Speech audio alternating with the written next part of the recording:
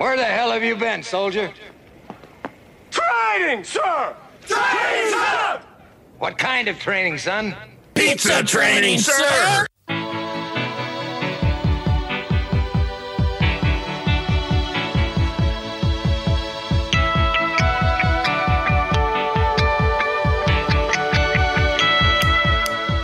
Welcome to episode 12 of Drew and Sam Talk Training. I'm Drew Helmholtz with Better Than Yesterday Consulting. And I'm Sam Fauser with Fauser Consulting.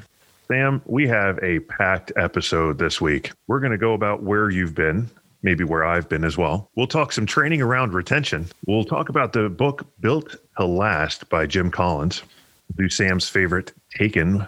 We have a fabulous interview with former Domino's CEO Patrick Doyle. We'll introduce a little Willie Nelson with On the Road Again, and then we'll close out this fabulous episode. How's that for an agenda, Sam? That sounds like one heck of a packed agenda with some really good stuff. So without further ado, let's jump in. Drew, where you been? Sam, I have been, here in lovely, small as a table, Dexter. Had some family stuff going on, had that graduation for my youngest. So I have been here, but it's been awesome because as I've been here, I've been helping a couple clients with Learning Hub and getting their back end of Learning Hub together. And I've actually done my first ever virtual onboarding, helping Christina Palmieri and her new trainer onboard over Zoom, which has been spectacular. It's amazing that you were able to get all that done in a town the size of a table. It is incredible. Just for reference, I grew up in this town the size of a table, and it's about twice as big now as it was when I grew up. So you can just imagine that. In fact, where your house sits, Drew, that was simply a cornfield. Back to where we've been, I just got home, and I was in beautiful Benton Harbor, Michigan, helping franchisee David Morey open a new store there, beautiful pizza theater. The folks at Benton Harbor are going to be able to get great Domino's pizzas. Did a lot of onboarding of new team members, teaching them how to stretch pizzas, answer phones, all that good stuff to make sure that our customers are getting a great experience. And the week prior to that, I was down with newly minted franchisee Chris Schlater, and I was helping his guy Garrett do some internal OERs, and I worked with his trainer, and we were working on their pizza prep school, which is something that they're doing to make sure that their retention goes up just a little bit more than it has been. So been a busy couple of weeks, which could explain why it's been 4 weeks since we dropped an episode. I think we have to explain that for just a second. As our listeners know, Sam and I travel a lot. And even though we travel, we've recorded episodes of this from hotel rooms. However, this episode has proved slightly challenging as the first hotel room Sam was in, I believe its internet was run by a hamster on a wheel. I think it was a three-legged hamster, in fact. Once we found we couldn't record then, Sam went into a store and the podcast gods were like, no. We're going to drop the internet in the store every time you hit record. It was amazing to me as well, Drew, just how loud a Domino's pizza store is before opening. And I was unplugging coolers and turning off the make line, and it was crazy loud. And then, like you said, the internet god said, yeah, thanks for doing all that, but not today.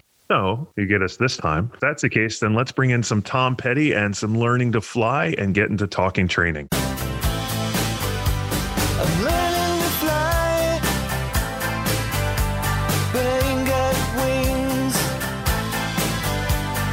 Sam, there are all these Facebook groups and everybody's talking about staffing. I don't know about you, but I keep seeing like post 1.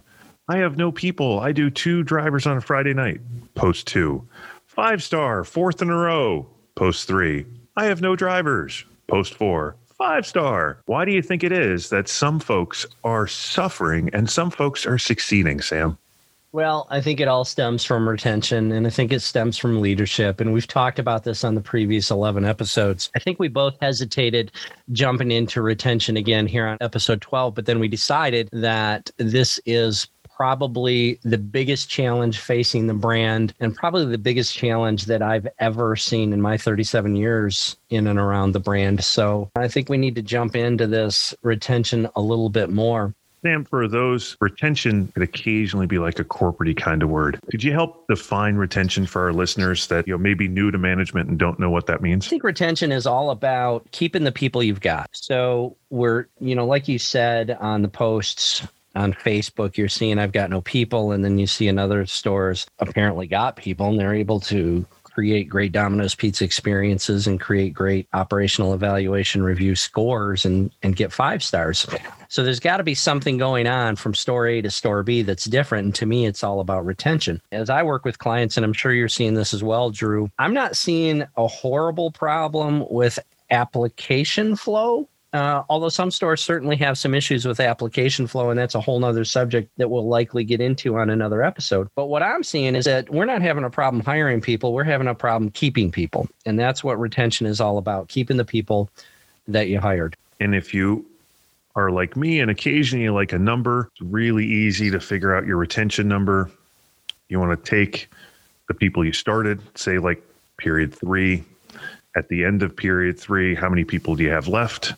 Whatever the difference is, divide that by what you started by, and congratulations, that's your retention rate. And I think, unlike more white collar type businesses, our retention rates are naturally a little higher than other ones. So Drew, what's been your experience with what a typical retention rate is? For instance, when you were with Team USA, what kind of retention rates were you looking for? Or turnover rates, I should say, not retention rates, turnover rates. So that's just it, right? So you have turnover where you're tracking how many people leave, and then you have retention. So the way the corporate stores track retention years ago was we wanted to keep not everybody, because to be honest, we all have that person we know that is on the team that shouldn't be on the team. So the retention rate was always about keeping your top 15 or 20%, that those people have to stay on the team, because if they don't, now my bench is gone and I'm short-staffed. So the corporate stores used to measure keeping those top, a store of 20 people, you're talking your top 3 or 4 people have to stay on board. Okay, that makes sense to me. And then did you track turnover rates in Team USA at all? Or was that just something that was irrelevant because the number is always so high anyway? So it got tracked on a 12-year or 12-month annual basis. So the number you saw was rolling over a whole 12 months, and it would just confuse people. For you guys listening, keep it simple, keep it easy. How many people do you have at the start of the time period? How many people do you have at the end? You ideally want to keep the same people and grow a couple. That's the goal here. So maybe it would be a good idea for our listeners that are running stores to help them wrap their head around retention and keeping that top 15 or 20%. Take a look at a schedule from 1 period ago, 2 periods ago, 3 periods ago, and see how many of those people are no longer with you, especially people that you wish were with you. And maybe that'll help you understand where we're going with this whole retention thing. So once you've got an idea about retention, Drew, I think that there's 3 steps, 3 things that are just eminently important to making sure that your retention numbers are good. And we talked about these 3 steps. Are we agreeing about these 3 steps? I completely agree with the 3 steps. And almost every book we've read agrees with step number 1, Sam. Yeah. So back in episode 1, when we talked to Kevin Shaw, and Kevin Shaw talked all about energy, and we read the book, The Energy Bus, it talked about, you've got to be the energy that your team needs to see. The old saying, the pace of the pack is determined by the speed of the leader. I think the energy of the pack is absolutely determined by the energy of the leader. So you've got to make sure that you've got this energy. And we keep talking about it at length. And if you're not a high energy person, maybe you hear us talking about high energy and you're thinking to yourself, oh man, that just sounds like soft, squishy crap. But we see it time and time again, Drew. We go into a store and somebody that's got some energy, the team has energy. And somebody that doesn't have energy, the team doesn't have energy. And Sam's saying the word high energy. I don't even think it needs to be high energy. Think back to when you were little, if you ever watched the Winnie the Pooh cartoons. Winnie the Pooh does not have high energy, but he is always positive, and they follow him everywhere. Eeyore is mostly negative and is almost always left behind. Being that positive influence, even if you can't bring the energy to smile through it, to be happy. People want to work for folks who are having fun and are happy and get jobs done. People do not want to work for folks that dwell on the negative, find all of the flaws, and have problems with no solutions. So I think what I hear you saying is, you should bring an energy to the store where you're more interested in finding the honey instead of worried about losing your tail. Oh, we need to put that on a poster. Yeah. I mean, I think we could. That could be the next Drew and Sam Talk training motivational poster. We're just going to have to see if we can get rights to that from Winnie the Pooh and Eeyore. And Disney. Ew. Disney. I'm sure they're coming for us right now as we're recording this. What's step one, Sam? Yeah. So step one, all about finding the positive energy and making sure that you've got energy. Tell me about step two, Drew. And step two sounds really simple, but it's actually pretty hard. You got to keep who you got. And this can be a whole range of things, from helping people learn their role, train them in the next set of skills, build a consistent standard schedule, be nice to them, reward them, congratulate them, high five, like do all the things you want to do. My first franchisee, Mac Patterson, it was golden rule, right? Do unto others as you would have others do unto you. Man, that's exactly what this is here. If you want it to be a fun, happy place, then you have to be fun. And if you want to be rewarded for doing great things, then reward your team as they do great things as well. I like what you say there. You've got to make sure that they're learning, that you're training them the skills they need to be successful, that you're scheduling them how they want to be scheduled. I mean, every ad that I've ever seen for a Domino's Pizza employment opportunity talks about flexible scheduling. And most of the team members that I talk to that are leaving or that have already left talk about the lack of flexibility in the schedule. Or I told my manager I couldn't work on Thursday and they scheduled me and then they were mad because I wasn't there. I think, to me, one of the easiest ways to keep the people you got is to do what's called a stay interview. We've heard about exit interviews, and obviously we're doing interviews to get people into the store, or we're at least checking to see if they have a pulse. But you could be doing stay interviews with the team members that you've got. And to me, Drew, it's just three simple questions. And it's number one, how you doing? Wait. Can we role play this? So I walk into the store and I see Drew in there. He's a new team member, or he's a team member that's been a while. And I step aside and I say, hey, Drew, how you doing? Okay, Sam. How we treating you? Fair to middling. Okay, so I'm sensing like there's something there. I'm sensing like maybe we're not treating you as well as we could, or things aren't going as well as they could. Let me ask you this, Drew. If you were king for a day, if I put you in charge of this store right now, what one thing would you change that would make you more excited about the job you're doing? Oh, Sam, I've been here for 37 years, and let me tell you, I've got an idea, and here it is. So, Scene. Thanks. Nicely played. So, your team members are going to give you some answers that are solid gold, and they're going to give you some answers that are just maybe a little out in left field or not even in the ballpark. And you've got to learn to take those. And what I would say the best way to get more and more answers from your team members is to make sure that you're not reacting to their answers, that you're simply saying two words that are really important if you want people to talk to you. Any idea what those two words are, Drew? Oh, I was hoping you would kick to me, because I was going to just start jumping up and down going, pick me, pick me, pick me. I'm guessing, thank you. Yeah. Thank them for their time. Thank them for their input. Whether the input is valuable or not, thank them for giving it, because that will make them want to give more input. And the more input they give, the better chance you have of getting some input that could be helpful. So a stay interview, to me, once you get done listening to this podcast, if you're on your way into work, do some stay interviews today. And again, three simple questions. How you doing? How we treating you? And if you were king or queen for the day, what would you change? And as you're doing those, remember that people do things, that they continue to do things that they're rewarded for, and they stop doing things that cause them pain. So that thank you, a high five, a pat on the back, a shout out in front of the store are all things that will reinforce good behavior. Yelling at the opening driver about the other driver that's late will create bad behavior.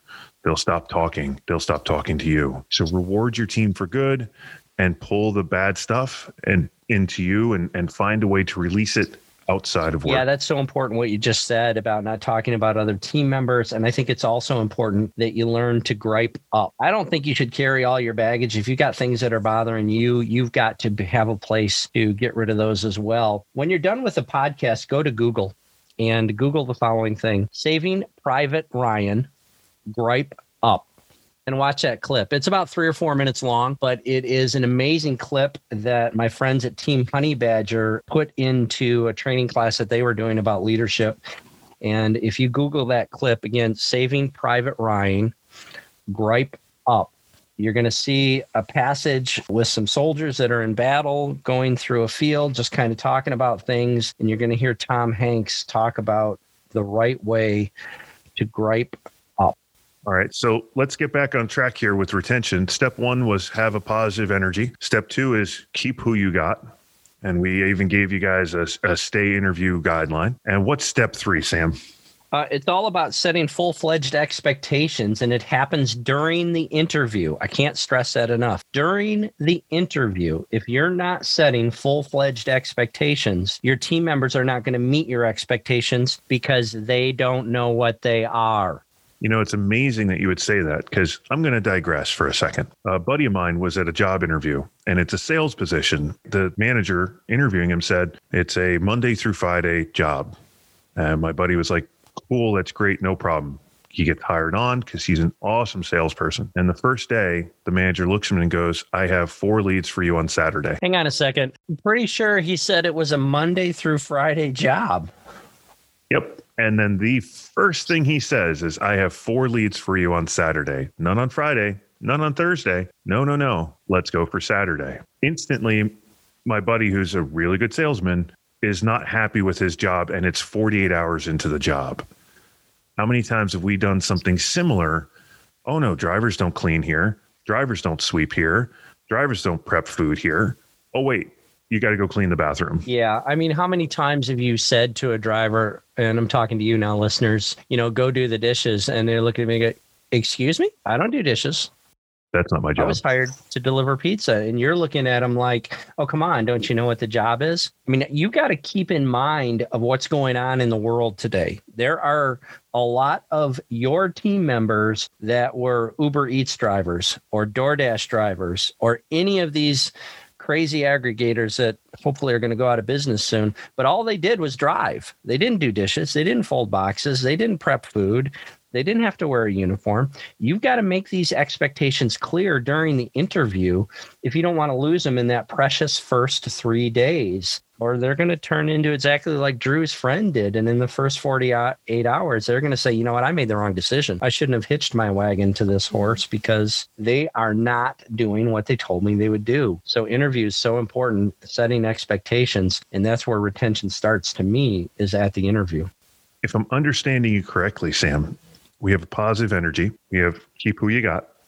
We have set expectations in an interview, which really means from the start, you're selecting the people you want to keep. We talked earlier about where you've been, and I was in Benton Harbor, and I had a conversation with a franchisee later in the week. And I said, we've got to do a better job of selecting who we're going to hire. And, through some of the frustration of training of people that probably weren't the best choice, he started to come around to that, and he started to agree that, yeah, you're right. We've got plenty of applicant flow. We could actually do some selection. And I would say that you have to do selection if you want to be in a better place 6 months from now than you are today. Being choosy is not going to fix your staffing problem this week, next week, or maybe even the week after, but it's going to fix it for the long term. And hopefully our listeners are in this for the long game and creating teams that are going to be a dynasty instead of just filling holes in the schedule.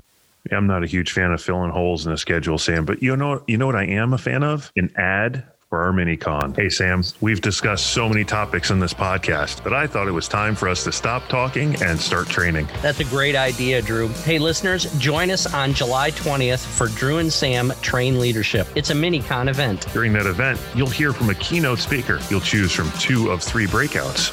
Full-fledged expectations, holding them able with accountability, and recognized with an impact. But wait, there's more. You'll also have an opportunity to network with our other listeners of this podcast. Now, on some podcasts, you may pay hundreds of dollars for this 2 hours, but no, with us, just $49 gets you access to this event. Wow, what a bargain. To register, go to trainwithbty.com. That's trainwithbty.com, all one word. trainwithbty.com. Do it today. What are you waiting for? All right. That was a great ad for our mini con. There's never been a better time than right now to go and sign up. What was that website to sign up again, in case they missed it? trainwithbty.com. That's trainwithbty.com. All one word, no hyphens.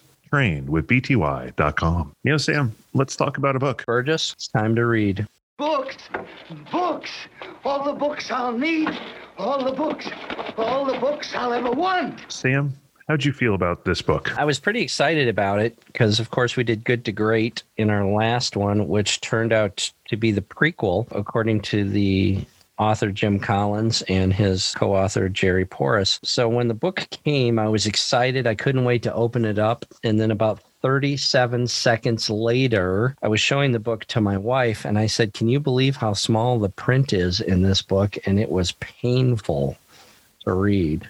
And I'm looking at it, and I think it's printed in about 5 point. There's not a whole lot of pages, but each page took me about 30 minutes to read because it was so small. Yeah, okay. So before we get into the nuts and bolts of the book, I got to agree. There was a point where I'm like, oh my gosh, it's taken me 12 minutes and I haven't turned a page yet. And I'm not a fast reader, but oh my gosh, that was slow. And yes, it's 380 pages all in, 400 pages, and a third of it is appendix and data because this is all about research. Everything in this book is research. And if you're a listener since the beginning, you know that Sam and I like fables. We like a story.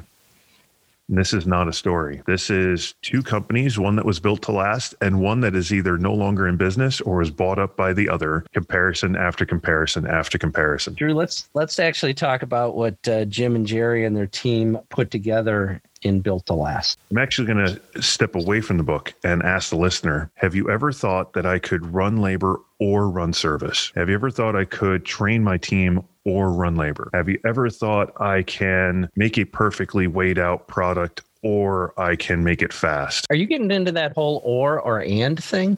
I completely am. Preserve the core of your business and stimulate progress is something that Jim gets into in the book. And he talks about instead of or, go with and. I want to weigh every product and make it fast. I want to run the best labor and deliver faster. And if you start thinking in ands, you start finding solutions that go beyond what you're currently doing. When you go to or, you're putting up your own roadblock and choosing what you can and can't do. And it's amazing how he found all of these examples where these like Procter & Gamble 150-year-old companies are going and the ones that are dying are going or all along the way. The and was a big thing that was huge throughout the book. One of the other things, he talked about the hedgehog principle in Good to Great, and he went on to say, if you've read Good to Great and now you're reading Built to Last, you might be thinking about this hedgehog principle. And he talked about a couple of companies that didn't necessarily have a hedgehog product, but what they had was a hedgehog way of doing things. So he said you could either have a hedgehog product or you could have a hedgehog process. And he really did a good job of explaining what seemed to be, a contradiction from one book to the next. But I like the way that he summed that up to the hedgehog process as opposed to a hedgehog product. It's because he found companies that it didn't work for. Sony, oh my gosh, we know Sony for the PlayStation and for sound equipment. And in the beginning, they were not doing those things. I think at one point they were doing like a squeeze bottle food or something, if I remember correctly, like just crazy, whatever was kind of crossing their path that they thought they could make a buck in. Wasn't their first product, was it Sony? I don't know. I kind of got it confused because it's been a minute since I listened to that chapter, but didn't they start out with a rice cooker that didn't cook rice? Was that Sony or was that one of the other ones? That's what it was. No, it was the rice cooker. It didn't cook rice. Yeah. Yeah. I mean, if you've got a rice cooker that won't cook rice, that's probably not a great business proposition. It's also not a rice cooker. I mean, it's really hard to argue with you when you're right. In the book, we talked about that it's comparisons, right? So he talks about like Ford versus GM and Sony versus, I don't even remember the company that Sony was against because they're gone now, but it's like Philip Morris and RJR and right. Walmart and Walt Disney. And it's all these comparisons. Here's the catch for our listeners. At the end of every chapter, he tells you, hey, you're not a CEO, but this might work for you, manager of people.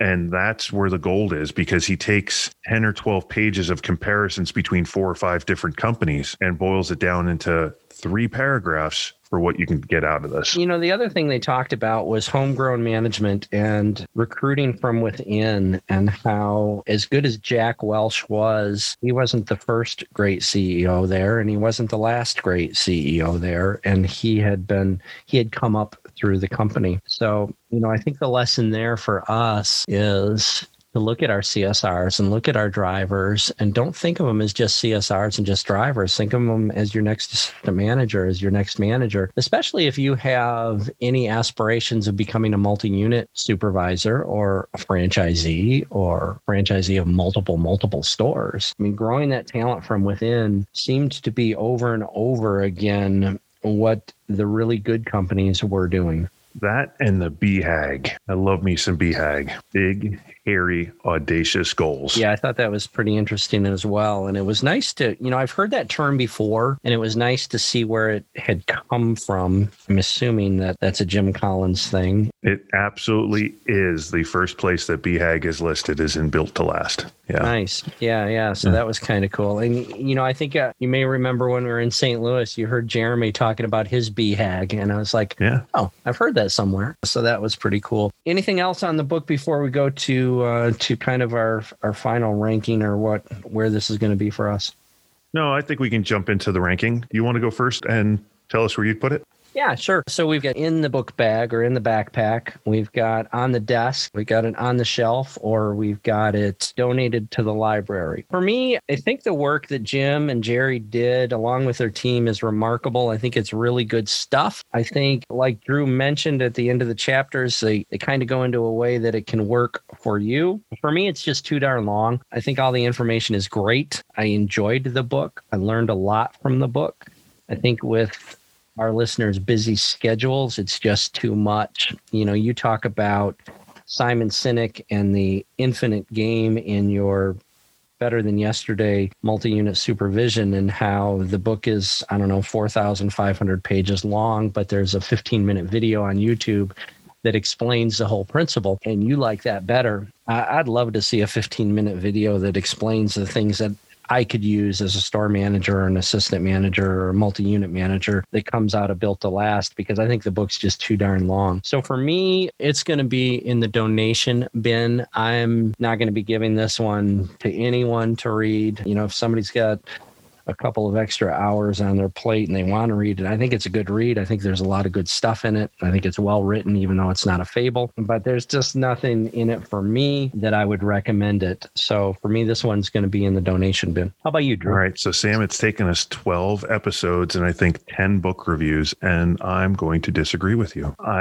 I don't think I'll give this to people, but the way he's got the guidelines for the managers at the end, the way he talks about clock building instead of just telling time, I don't know if I would give it to all of my brand new managers or brand new supervisors, but I might give it to them if I tagged, don't get into, because that's the other piece of this. We might not mention that. The book's 26, 28 years old. So some of the companies don't exist anymore. Even though they were built to last, they've gotten crushed over the last couple of years. So I would be less concerned about the company comparisons and more about how to take the principle he talks about, the BHAGs, the building a clock instead of telling time, the visionary status, the and instead of or, and how to implement that as a new manager in a store or a new supervisor. So I'd probably give pieces of it. I could see this as a hour and a half in somebody's onboarding, not so much giving them the book to read, but going over those key concepts. So for me, it's going to go on a shelf. You know, like you said, it's taken us a long time to disagree. And with that said, I'm not going to unfriend you on Facebook or block you or anything. Oh, I did already to you.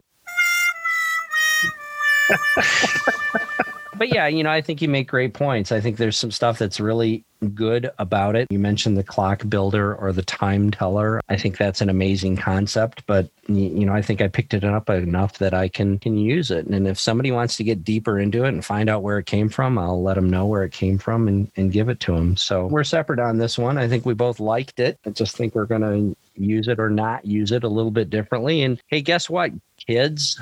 That's okay to disagree with somebody. You can still be friends and still have great conversations. You can.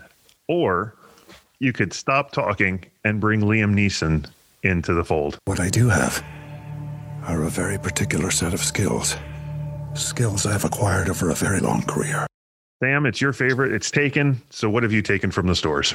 A couple of big takings for me. First and foremost, we're going to talk more about retention. Given my 10 days in Benton Harbor, I can't stress enough the importance of doing selection and doing good quality interviews. The franchisee there, Dave, was doing great interviews. He was spending 20, 25 minutes with each and every applicant, and he was really getting down to see if there was a place where he could help them grow into becoming a great team member. And that's one of the things I really respect about David is he wants to help people. He's a franchisee because he wants to give people opportunities and help them to grow. And I think it's just super important that we're doing great interviews and that we feel like we're hiring people that have got a chance to become useful members of our team and that we're not simply hiring to fill holes in the schedule. And that's, I've been preaching it to everybody I talk to. You've got to do better interviews. You've got to do selection. And these last 10 days have really made me believe that in today's world, as well as the world that I grew up in with Domino's Pizza. How about you? What have you taken from the stores, Drew? Well, Sam, my taken is that when you have a chance, you should always talk to your team members and ask them open-ended, easy questions. I'm going to tell you about cinnamon rolls. I like cinnamon rolls. Right? Who doesn't like cinnamon rolls? Oh my God. My stomach is growling. Tell me about cinnamon rolls. So I was with Kenny Cobb teaching the Better Than Yesterday visit system to his supervisors, and the store we were about to visit had a food problem. And when we pulled up their food variants, it was weird. It was butter pan and Cinemagic, and it wasn't boxes. And it was weird that would like that's an ordering issue. But because I'm teaching a class and I want them to get to the solution, we broke the group into threes. One group went into the data to look how they were counting food. One group went into their walk-in to see how they were ordering the food. And one group went to the drivers. And that's where the fun started, because the question they asked the drivers was really simple. What do you guys do to eat around here? The answer was, oh my gosh, let me tell you about our cinnamon rolls. And it seemed that 2 months or 3 months prior, they had a record week, and the manager in charge made cinnamon rolls for everybody, an entire pan dough patty in a pan, Cinemagic, sweet icing. Let's go nuts. Oh my God. Right? Sounds awesome. But here we are now months later, and the drivers told us that every single driver got one at the end of every shift. And now every insider was telling us the same thing once we were like, wait, is this a thing? And in a store doing a good bit of volume where they have 30 and 40 team members, every shift, everybody's getting cinnamon rolls. All of a sudden, you're literally spending thousands of dollars to feed your team. On just one cinnamon roll? One each, every shift, every day. Yes. Holy cow. Some listeners going to do the math and go, no. And I'm going to look at you and go, yes. I'm guessing they probably had some unexpected uniform expense as well. It might get a little larger as time goes on. Yes. Holy cow. But you know what, Sam? We were talking about keep your people, right? So how do you just stop that now? Because everybody thinks that's part of, it's the end of my shift, I get my cinnamon rolls. So that was just as delicate a conversation as anything, to look at the crew and go, hey, you haven't been doing anything wrong, but we haven't been honest with you, and we need to pull this back a little bit. It was interesting, but all of it stemmed from us asking such an easy question.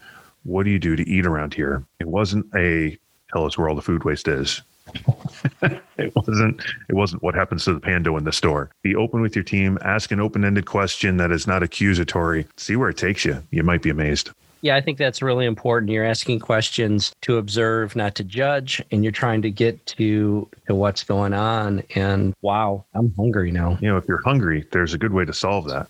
Eat a cinnamon roll? Or cut to an ad. Hey, Sam, we've discussed so many topics in this podcast, but I thought it was time for us to stop talking and start training. That's a great idea, Drew. Hey, listeners, join us on July 20th for Drew and Sam Train Leadership. It's a mini-con event. During that event, you'll hear from a keynote speaker. You'll choose from 2 of 3 breakouts. full-fledged expectations, holding them able with accountability, and recognized with an impact. But wait, there's more. You'll also have an opportunity to network with our other listeners of this podcast. Now, on some podcasts, you may pay hundreds of dollars for this 2 hours, but no, with us, just $49 gets you access to this event. Wow, what a bargain. To register, go to trainwithbty.com. That's trainwithbty.com, all one word, trainwithbty.com. Do it today. What are you waiting for? Wow, that's pretty cool about that whole mini-con, Sam. And how can our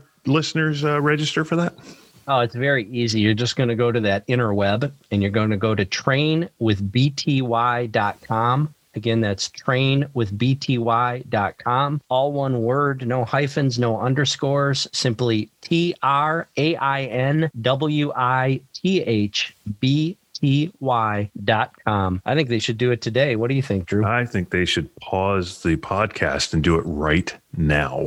I think that's probably a good idea because I think this thing's going to sell out. It'll come close. All right. So, hey, Sam, let's move on from our ad and talking about ourselves for a minute and talk about our next guest, the former CEO of Domino's Pizza, Patrick Doyle. It was so awesome for us to get, you've listened to a few of these podcasts, listeners. We may have fanboyed a little bit over Don May. We had a really good time with Dave Brandon over 2 episodes, and Dave was good enough to say, hey, Patrick might do this. And so now here you get to listen to us talk to Patrick Doyle about what he's up to and some things he may have done different. So here's former CEO Patrick Doyle. You can talk to me. Talk to me. You can talk to me. You can send your secrets. So we're so happy to have former CEO Patrick Doyle with us. He was the CEO from 2010 to 2018, joined Domino's Pizza in 1997. Patrick, how you doing today? I'm doing great, Sam. Drew, appreciate you both inviting me. Oh, it's our pleasure. The fact that you actually responded to my email was amazing to me, I got to say, to be honest. Come on. I'll always respond to your email.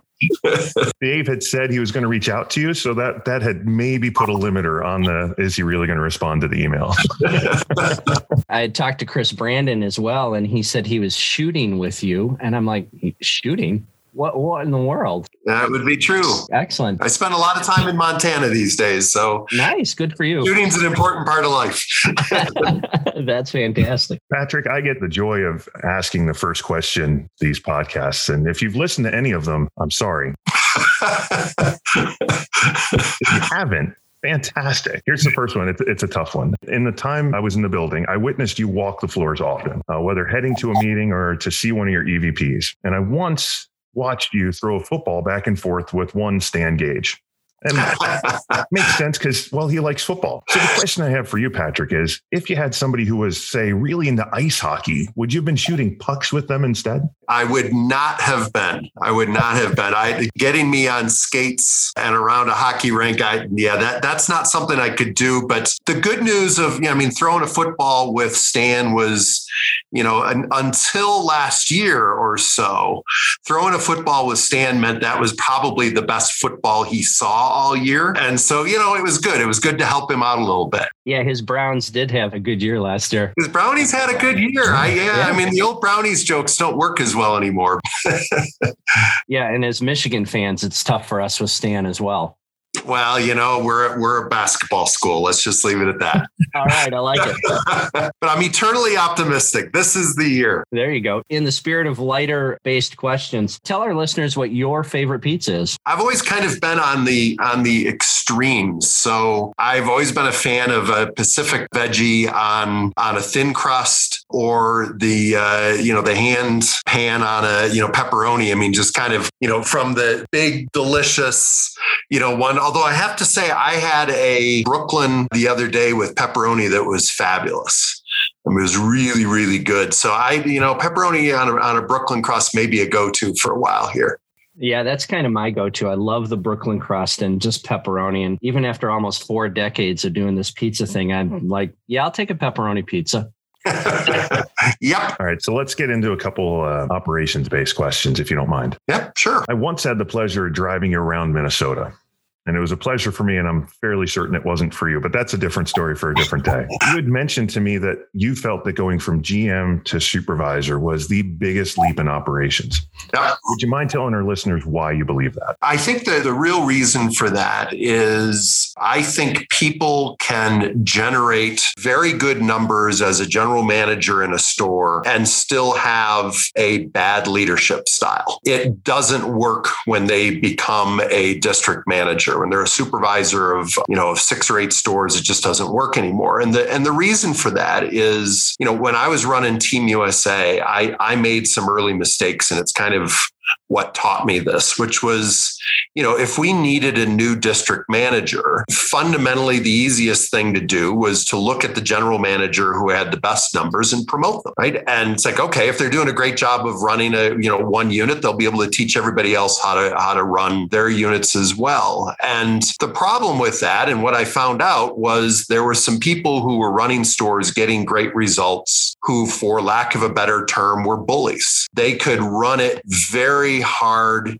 without engaging their team very effectively and get great results, because all of those people were, except when they were out on runs, were within 10 or 20 feet of them in the store. And so they were kind of control freaks and were telling everybody what to do. And they could actually be effective with that. They could actually get good numbers. But the problem is, when you become a supervisor and you're running a group of stores, you're not with those people most of the time. You've got to be developing people who are good leaders in their own right. And the physical distance means the old approach to leadership just simply doesn't work anymore. If you're successful at that, I will tell you, I never made a mistake promoting the best supervisor to be a director of operations running 50 stores and having, 6, or 7 district managers reporting to them. It's the same skill set. But early on, somebody who's effective at running a shift or somebody who's effective at running a store can do that without having great leadership skills. They will fail if you promote that kind of person to the next level. And I had to learn that the hard way a few times before I realized, no, I've got to look for I certainly want somebody who's very, very successful and has credibility running a store, but I need to find the person who's doing it the right way, who's engaging their team, has them excited and motivated. And that's really how you're successful then at every level after that. We've got a lot of younger franchisees now in the system that are experiencing some really fun growth for them. And I think they're seeing exactly the same thing that you saw when you were first at Team USA. And they're looking at these great general managers and trying to promote them. I think all three of us, Drew, myself, and you just said it very nicely, that looking for your best manager isn't necessarily the best way to go. In fact, sometimes it's the worst way to go. So if I'm looking at my team and I want to promote from within, especially if I've got a smaller company, what specific characteristics would you look for other than simply hitting the numbers? From a quantitative perspective, so kind of diving into the numbers, you're still going to look at all the basics on their sales growth and, are they giving great service and all of that. But what I would add to that then importantly is I would look at their turnover numbers in their store. I would look at how many assistant managers they have developed to be managers in other stores within that franchisee's system. There's always that person, that leader that they go to who is great at training, is great at developing people. And there are some metrics you can look at, but I also think that, people usually know who that person is. They do. If it's a franchisee with 4 or 5 stores, they know who the person is who is most engaging with their team, who has the happiest people in their store, has the low turnover. All of those things are the things that you're looking for. And frankly, the person who has proven that they care about their team, not just while they're in the store, but while they are, their personal lives, and they know them well, and they've built relationships with them. Those are the people who are going to be successful at the next level. I love that. Looking at not just the numbers that you can pull easy off a P&L or something, but all the soft skill stuff. That's huge for any leader. So speaking of leaders, Sam and I have had the pleasure of now talking with you, Dave before that, Don May, bunch of franchisees, GMs of the year. And I just want to know, is there a leader that you talked to or been excited to meet? Wow. Yeah, well, first of all, I have to say, getting Dave and Don on, those are two pretty amazing leaders. I learned different things from different people, even within the restaurant industry. There are people who I admire who have been phenomenally successful with other concepts that do things differently than we did. I don't know that I can pin it down to one name that's, I had goosebumps when I met that one person. I've learned a lot from a lot of different people. And one of the things is there is no such thing as the perfect leader. There's nobody that doesn't have some blind spots or some areas that they ought to get better at. But I would tell you, we've got some amazing leaders in Domino's. I learned more from some of our best franchisees than I did from anyone else. And they had different strengths. There were things that people lead in very, very different ways. Don May leads in a very different way than Dan Hosseini or Mike Orcott or Stan Gage or, go through the, Alan Irwin, go through the list of people. And you have very, very different leadership styles.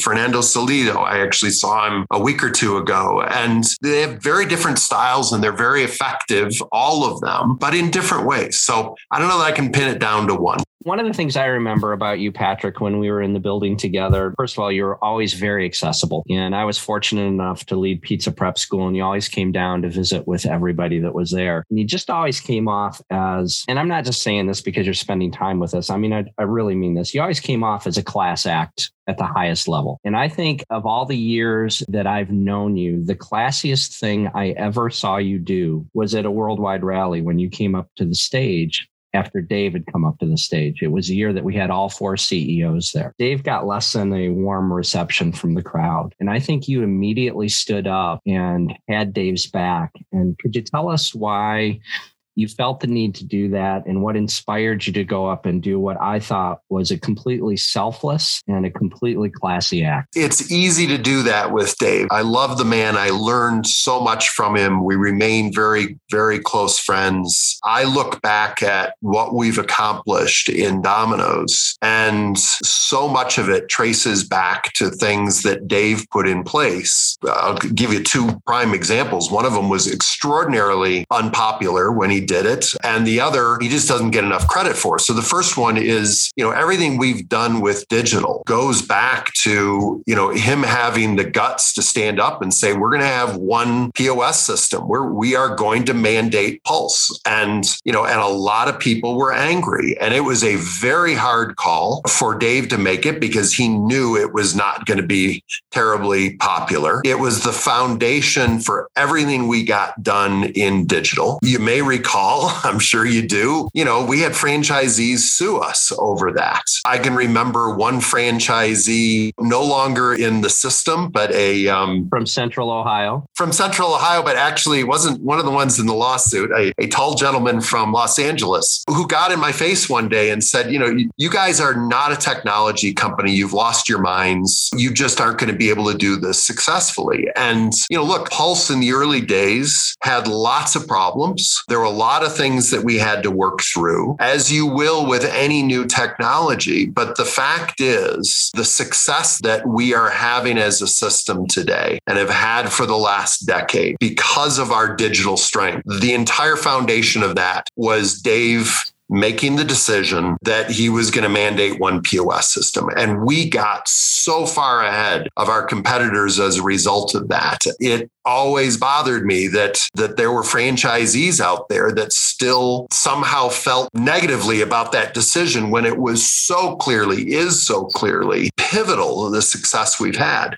So that was one part. The other thing is the pizza turnaround. Because I was in the ad, because it was announced the same week I was announced as being the next CEO, I get all this credit for it. Dave was the CEO when we made the decision to completely reformulate the pizza. And Dave, I remember early attempts on the pizza, and Dave saying, no, the bar's got to be higher than this, and really pushing for something that ultimately was a breakthrough for us. It's funny because to this day, people give me me lots and lots of credit for that and give Dave, I think, very little credit for that. And he was the CEO when the decision was made. Easy for me to talk about Dave as fondly as I do, not only because I love the man, he was an amazing leader, and he gave me the opportunities that led to me being CEO and being able to do other, really cool things for the franchisees. But he made a couple of decisions that were incredibly pivotal. And I just think I get too much credit for, some of the success we had in digital and for the pizza turnaround. That's why it was easy to do it. Well, that's a great story. And again, I thought it was the classiest thing ever. I mean, when you got up and you started talking, I was in that arena and I got chills because I thought it was amazing. Yeah, I agree. So, hey, if we're going to talk about Dave and the roles he put you in, then let's actually talk about those roles. Would you mind a two-part question? Sure. First off, what was either, however you want to phrase it, the most challenging or the role that stretched your abilities the most while at Domino's? Oh boy, I'm going to cheat and give two answers for different reasons. And I think you'll get why I'm cheating. The international role for me was really natural. I had a lot of experience in international previously in my life. And it's so much about building relationships and trust with our master franchisees and kind of setting a path. I mean, that one, I did it for 5 years, but honestly, I loved it. But it really played to my strengths as a leader. I think the one that was far more challenging for me prior to being CEO, and that's the other one, was running Team USA. Look, I didn't come up through the stores. And when I look at my strengths and weaknesses as a leader, I think I'm pretty good at seeing around corners and doing the vision stuff and making some big decisions along the way that had a fair amount of risk associated with them. And there are a lot of those things that I think were fairly natural for me. Grinding execution in stores is not my natural strength. And it was not something that I knew well. And thank God I had some people around me, starting, at the top of the list with Scott Hinshaw, who were a part of my team when I was doing that taught me what you needed to do to execute at a high level in stores. And, it was not necessarily playing to my strength. I think I was very good at engaging the team. I was not the world's best at figuring out, okay, how do we get service better next week by, X percent? I mean, that was not something I had done previously in my career. It was something I really had to learn on the job. So, I think that one was difficult. And, I think I was surprised that I couldn't kind of snap my fingers and 6 months or a year later, we'd have Team USA just clicking and, everything was going to be perfect. And we were going to have, 19-minute delivery times. And, we were going to be putting 20% to the bottom line. And, it was a big learning experience for me. The other that was being CEO. And there were things that I think I was very equipped to do. There were things that I had never done. And, it's funny because, so much of my time as CEO wound up kind of being around what we did in digital. I had never run a technology group in my career. I had a lot of different things. I'd done sales and marketing and, I'd run the stores and, I'd run international and I had run manufacturing in a previous life in a business. And there are a lot of things I was familiar with, but what I wound up spending the most time on, other than I think really kind of connecting around the people side and the franchisees was around technology. And that was entirely new for me. It was a lot of learning. And again, thank God there were some amazing leaders. And, I'll start with Kevin Basconi, but, Kelly Garcia as well, Dennis on kind of the digital side. And, I'm learning what you could do once you had built the platform, so I had some great people to learn from, but it was very new for me. Well, if we're going to talk about challenging, and by the way, I want to thank you greatly for all the name dropping, because this is just people that we're going to tag when we post this. So thanks for name dropping all of these folks. So if we go to challenging, and I know you said international was the most natural for you, but what role was the most fun? Ultimately, the last role, ultimately being CEO. It was incredibly satisfying. And it's the place where, you can probably have the biggest impact on the most people. And you probably heard me say this many times, but we make a great pizza and we deliver it really efficiently and we do it for a really good value. And, we'll help friends or family come together around a great meal, but that's not particularly profound. And it's not what got me excited in the morning. What got me excited was the opportunity we were creating for people who were good people who believed in what we were doing and particularly around the franchise side. I mean, I just felt like when I got up in the morning, my job was to make the franchisees more successful. And because did have so much success and continue to have so much success in the system, that was just incredibly rewarding for me and fun. I think that speaks volumes because I think that's the reason that Drew and I do what we do is for the franchisees and to help them be successful. I've got so many friends over the previous 4 decades that went through some really rough times and stuck through it. And it's so nice to see them getting the level of success that they have now. It's amazing. Well, and I'll tell you, 2007, 2008, when our system was struggling, it was, and right in there, I became president of the U.S. business. And I think fall of 2007, it was brutal. I mean, these are friends. These are people who I feel like I'm responsible for. It is my job to help these people be successful. And it was brutally tough for 24 months or so.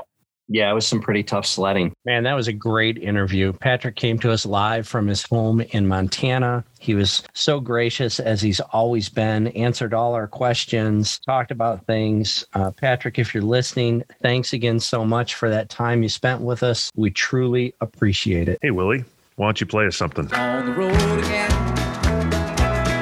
Just can't wait to get on the road again. The life I love is making music with my friends, and I can't wait to get on the road again. So, Drew, where are you going to be on the road again to? Let's see. I think you're home for a little bit, if I'm not mistaken. I'm going to steal that thunder from you because now the roles are reversed. I'm heading off to Tennessee next week, and I get to drive across Tennessee, seeing Brian Hamilton's supervisors as I go town to town to town, ending in Roanoke. And then the week after, I'm going to Greensboro to go see Mickey Tingen and his team do another BTY system out in Greensboro. How about you, Sam? Since we talked last, I did have something come up for next week that I'm pretty excited about. As some of our listeners may know, and probably less of them actually don't know, I've got a little side hustle. I sell Middleby Marshall ovens for Domino's Pizza, and I'm heading to the factory. We're working on a new oven that's going to be quieter than the Wows, which has been a legitimate big concern of the Wow ovens. I'm sorry, Sam. I couldn't hear you over the Wow oven 7 miles from my house. Yeah, exactly. So we're working on a new oven. We're going to be dialing in the bake. We've got the folks from Domino's coming in about 35 days to take a look at it and see what's going on. So it's going to give the franchisees out there a better option than we've had in the last few years and give them some options between XLT and Middleby. I just want to take this time to say that, even though I sell Middleby ovens, I think the XLT makes a good product. I think their ovens look great in the stores, and they're doing a great job there in Wichita. I will say this, I think our ovens bake a little bit better. If you'd like to hear about what Middleby's got to offer, I'd love to hear from you. And then after that, back to this whole training thing, I'm heading to Maine, looking forward to that, heading up the coast, hit a lobster shack or two, get some fresh lobster right out of the Atlantic Ocean. And I'm going to be spending some time with Fernando Stelzer, and we're going to be doing some training with his GMs. I'm really excited about getting back to the great state of Maine for the first time in, 25 years, I think. I'm sorry, did you say you're going to a lobster shack or a lobster shack? Yeah, I'll be eating some lobster. I'm going to park my car out there in the yard. I'm going to go down to the coast and get some lobster right out of the ocean, and it should be wicked good. Cool. That's all I'm going to say to that is cool, because I'm not even going to mess with you and your Boston because, yeah, I know you spent time there. Yeah, I lived out there for about 18 months, worked with franchisee Jeff Schembeckler, and there's a chance that I practiced that accent every now and then. Totally makes sense. So, hey, Sam, I think it's time for us to land this bird. What do you think? I think we should land this plane. Thanks to everybody for listening. We'd love it if you'd share these episodes with your friends, like them on your favorite podcast platform, follow us, subscribe, do what you got to do. We've done a lot on this episode. We went through where we've been. We talked about retention, gave you the 3 steps that we think are important to that, the positive energy, the keep who you got, set expectations in an interview. You heard about Built to Last, our take-ins from the store, the fabulous interview with former CEO Patrick Doyle, and where we're going to be, including testing ovens. So for now, I think it's goodbye for the Drew and Sam Talk Training Podcast. I'm Drew Helmholtz with Better Than Yesterday Consulting. And I'm Sam with Fowler Consulting. As always, go out and sell more pizza And have more fun. We hope to get back on our regular schedule and see you 2 weeks from today. And for now, that's all, folks.